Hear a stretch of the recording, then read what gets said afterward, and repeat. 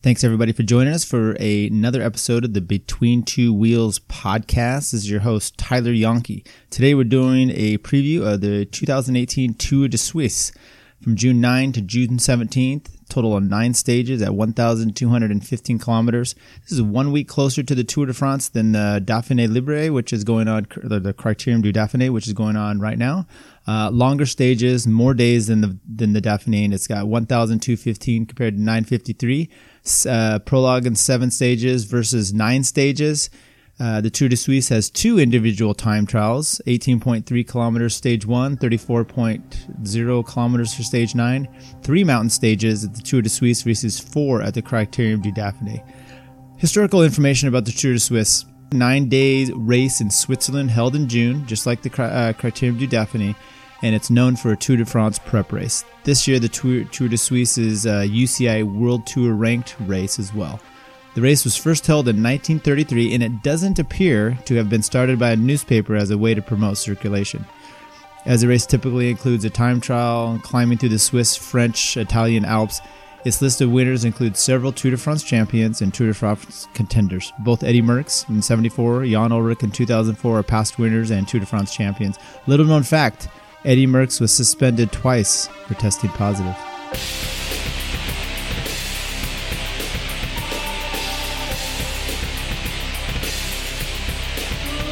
All right, let's get back to this Tour de France, and I appreciate you joining us today. We're going to give a nice little overview, and why is this race, when you look through the start list, why is this race attracting the Tour de France hopefuls kind of in greater number than the Critérium du Dauphiné? These races, this one has been kind of off the radar for the last few years. The Critérium du Dauphiné has been a little bit more prestigious and perhaps the race of note.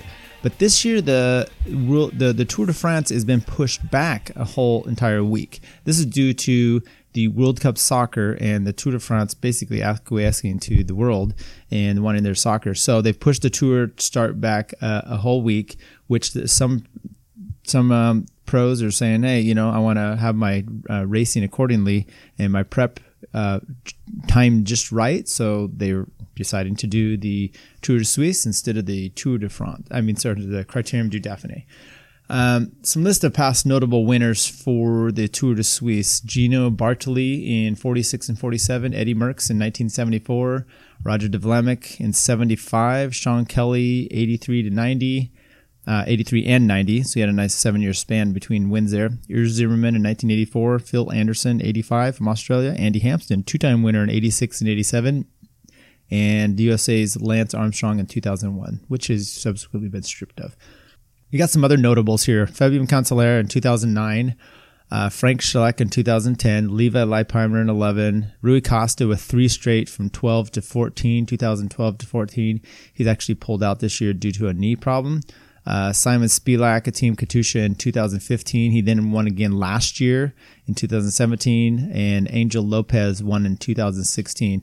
So as you can see from the list of riders, there are more than just the pure climbing types like Andy Hampsten and Lopez. You've got some other TT specialists and diesels like Jan Ullrich, Sean Kelly, and Cancellara. So the route has changed, and as they do, changes, and you've had these guys, Cancellara, I remember when Cancellara coming in and winning it, you're just like, is the climbing just not enough for this race? So we'll see. We'll go over the route and kind of give a breakdown to see who is going to be the favorite for this type of race this year. All right, the route.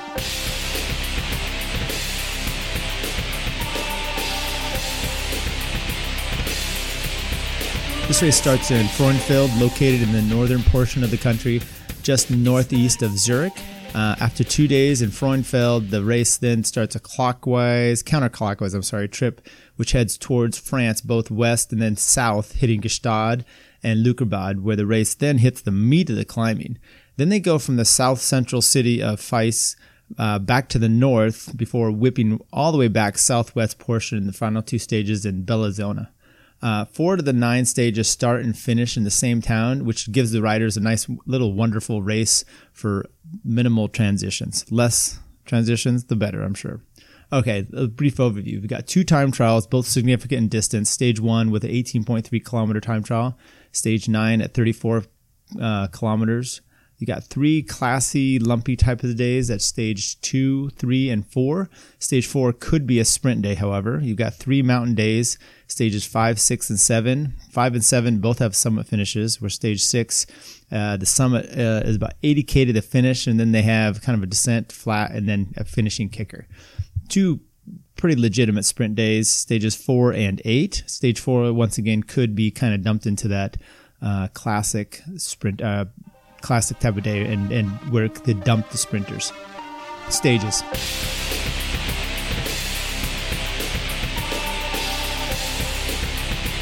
All right, stage 1, Frauenfeld to Frauenfeld. So this one is an 18.3 kilometer time trial. The first half is pretty rolling with an increase in elevation, reaching the 409 meter part before descending and then finishing kind of flat the last 9 kilometers. So it's going to be a good power TT, and you should see the time trial specialist showing what they have in this race. Stage 2, Frauenfeld to Frauenfeld again. They stay right in the same town, 155 kilometers. This one I would categorize as kind of a classics day. It's clockwise circuit race. There's 4 laps of just under 40K each, with the start finish in the town of Frauenfeld. One good climb each lap of about 5 to 10 kilometer range, and then multiple ups and downs in that same section as well. Should be kind of a good Peter Sagan, Greg Van Avermaet, Michael Matthews type of day. Stage 3, from Oberstamheim to Ginzen, 182 kilometers, another classic type of day. Matter of fact, this one is those 3 names, Sagan, Greg Van Avermaet, and Matthews, is probably prime just for them. It's a point-to-point race. This time the heads due west, and they start with a circuit just outside of the start town, and then they have the full-on race out, and then they come back and they end in the circuit as well. 120 kilometers in, the race hits the second circuit at Genzingen, doing around 3 laps. The circuit has 3 climbs in succession, where the first climb they hit 3 times, and then the last climb they avoid by descending into it and finishing on the downhill.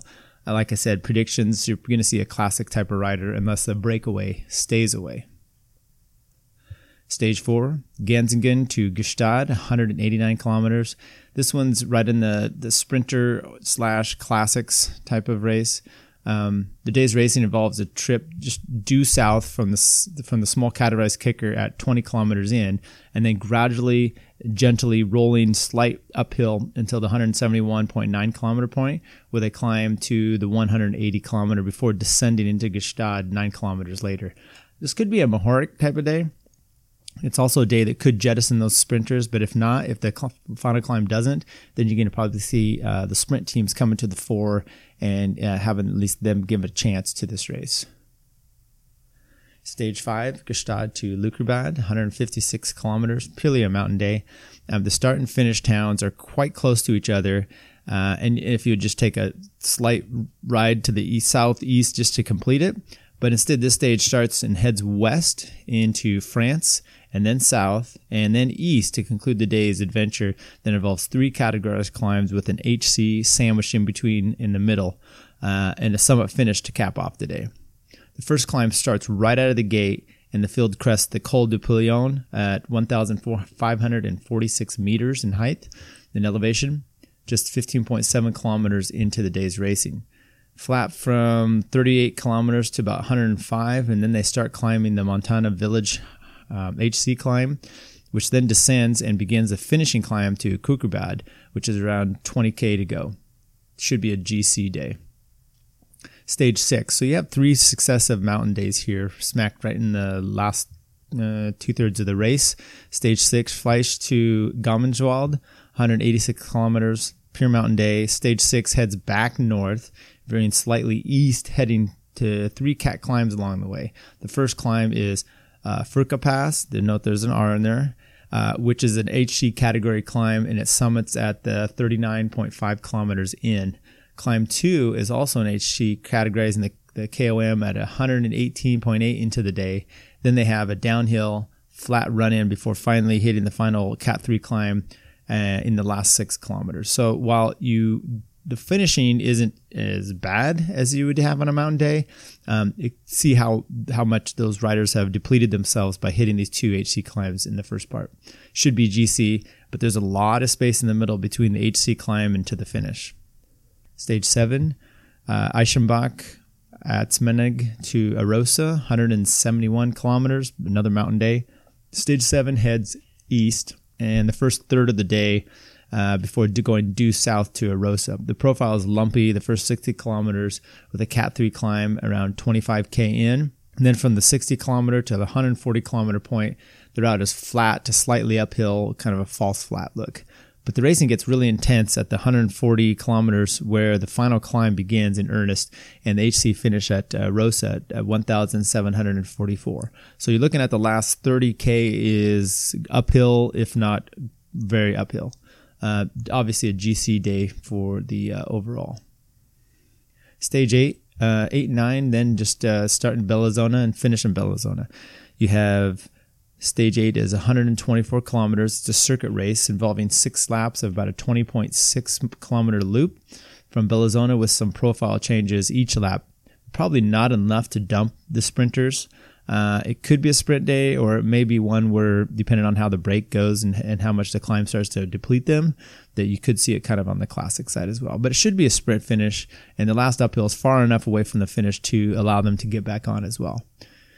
Final stage 9, Bellizona to Bellizona once again, 34 kilometers. They used the same route that they did the day before the circuit, except they just added additional portion on the end, about 15 kilometers. So they will have seen the climb all day the day before, and so the time trial shouldn't be something unusual for them. Obviously, they'd go out and recon it as well, but everyone's going to be able to have a chance basically to go over this. So the riders will have a good idea of the profile simply from riding 6 times the day before. I'm hopefully that the race will be close enough coming into the final time trial so the last test is at least some interest to the viewer, because it's not a super, while there's a lot of climbing in the race, it's not what you'd see at the Dauphiné with the 4 big days of climbing. So it's a little bit less, yet more time, more lengthy climbs, and more lengthy stages and time trials as well. Riders to watch.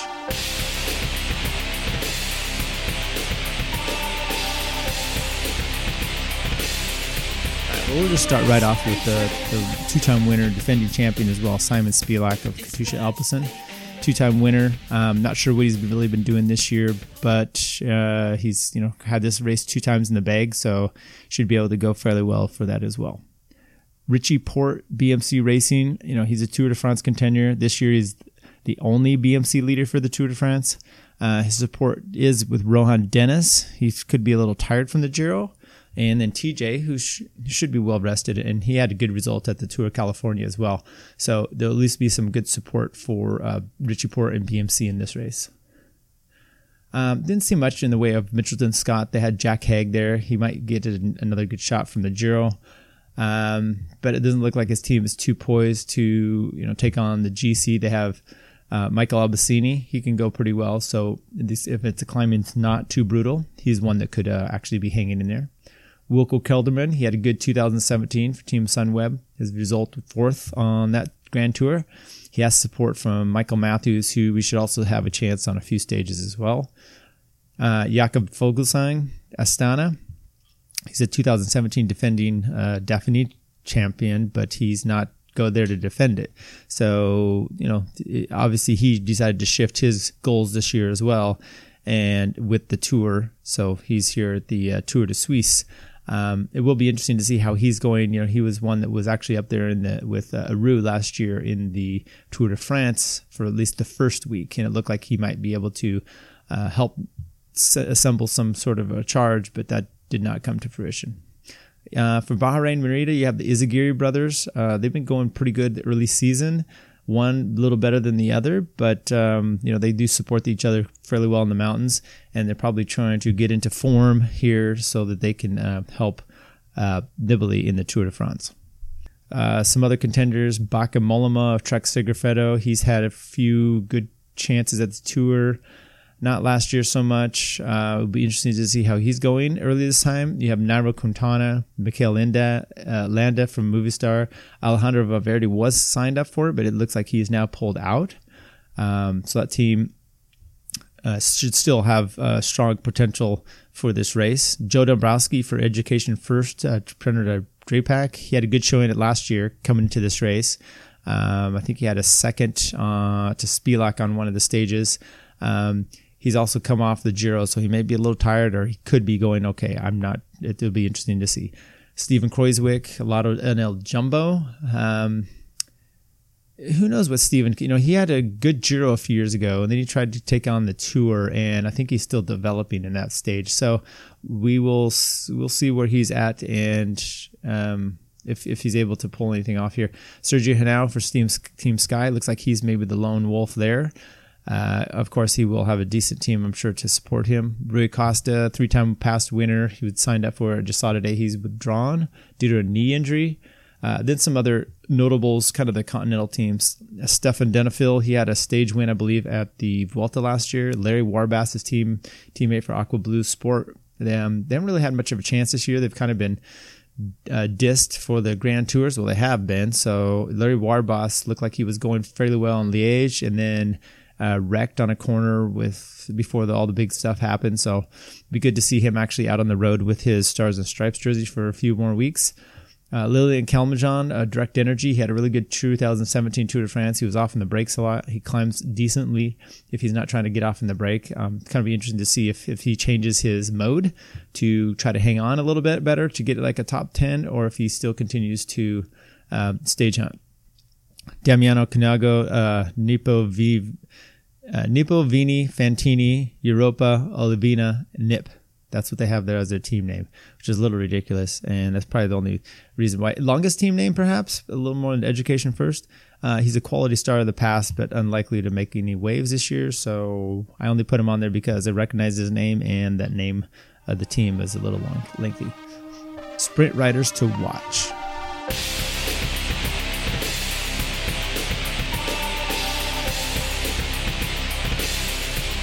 We have Michael Matthews, Peter Sagan, Greg Van Avermaet. Those are your 2-3 big ones. Tim Wellens, Andre Greipel for pure sprinter. He's Philippe Gilbert as kind of the classics.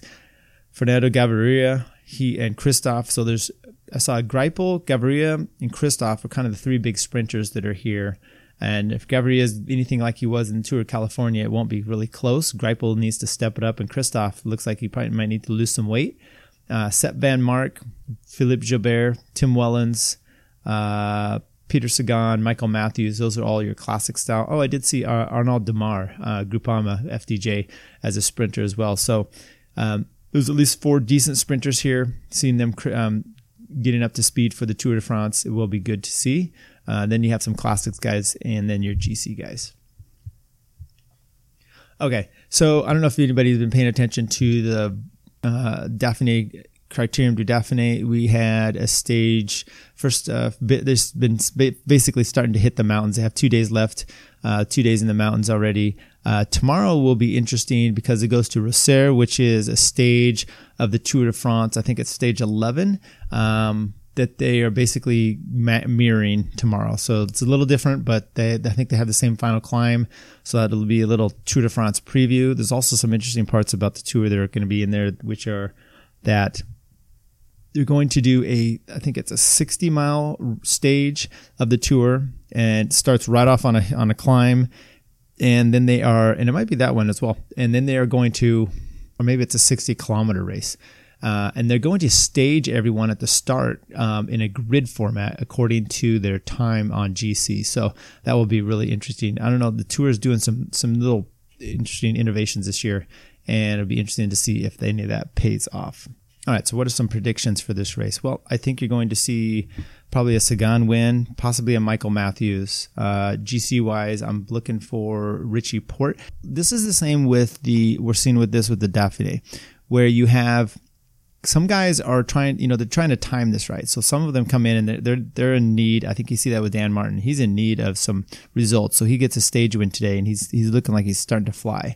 But then you have some other ones, Romain Bardet, Nibali, where they're like, might be too far out for the tour for me to really be flying right now. And they've understood that. So they're held back a little bit. At least this is my interpretation. This is the problem you also get with the Tour de Suisse of trying to make predictions. I mean, you just look at the names and you go, okay, Richie Porte, you got some others here, Kruijswijk, Anau, And these are guys that should be contending, but you don't know where they're at in their timing. So with the timing situation, it might be a little easier to pick on your your sprinters and your classics type. So I'm expecting Gaviria, because he's starting to get over some climbs, to get a stage win here. I'm also looking for Sagan and Matthews to do well.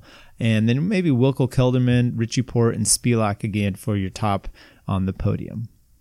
All right, I hope you've enjoyed that. Stay tuned for more episodes of the Between Two Wheels podcast. As always, you can find us on any of the podcast subscription platforms. Go ahead and subscribe to that. Share the show if you'd like. And with that, enjoy the cycling.